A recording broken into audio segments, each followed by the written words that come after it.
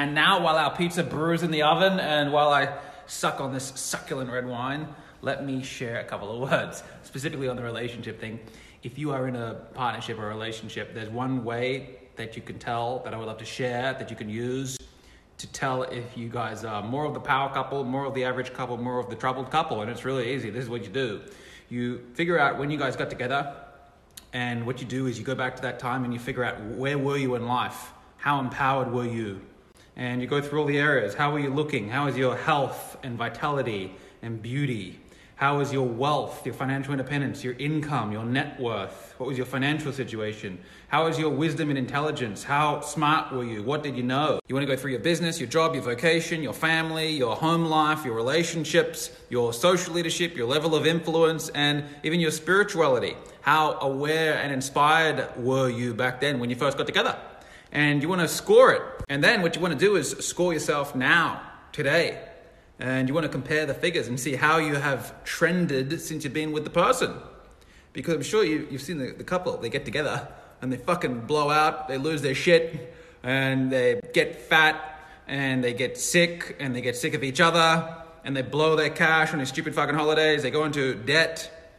And in every area of their life, they seem to be declining, hate their job, miserable at work, constantly looking for the next escapism that they can partake in. They don't feel secure at home, and the home life is tumultuous. They're not spiritually connected. They don't know their purpose or their mission or what really is inspiring to them. And they're lost. And man, I've seen a lot of people get together and that they take this trajectory. And my opinion, they're sort of more of the troubled fucking couple. The troubled couple destroys, the average couple maintains, and the power couple builds. And so you also see the other side. You've seen people get together and they soar in every friggin' area. They're the power couple. They're the people who help each other get their shit together. And they become fitter, stronger, they're better looking. They have a greater influence. They find their mission. They find their purpose. They start building wealth. They build businesses. They build empires. They build followership. They build. Power couples build.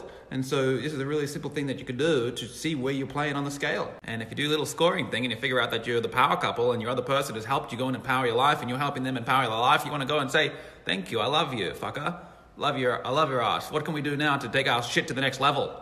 Let's double down on this thing. Let's take this to the moon.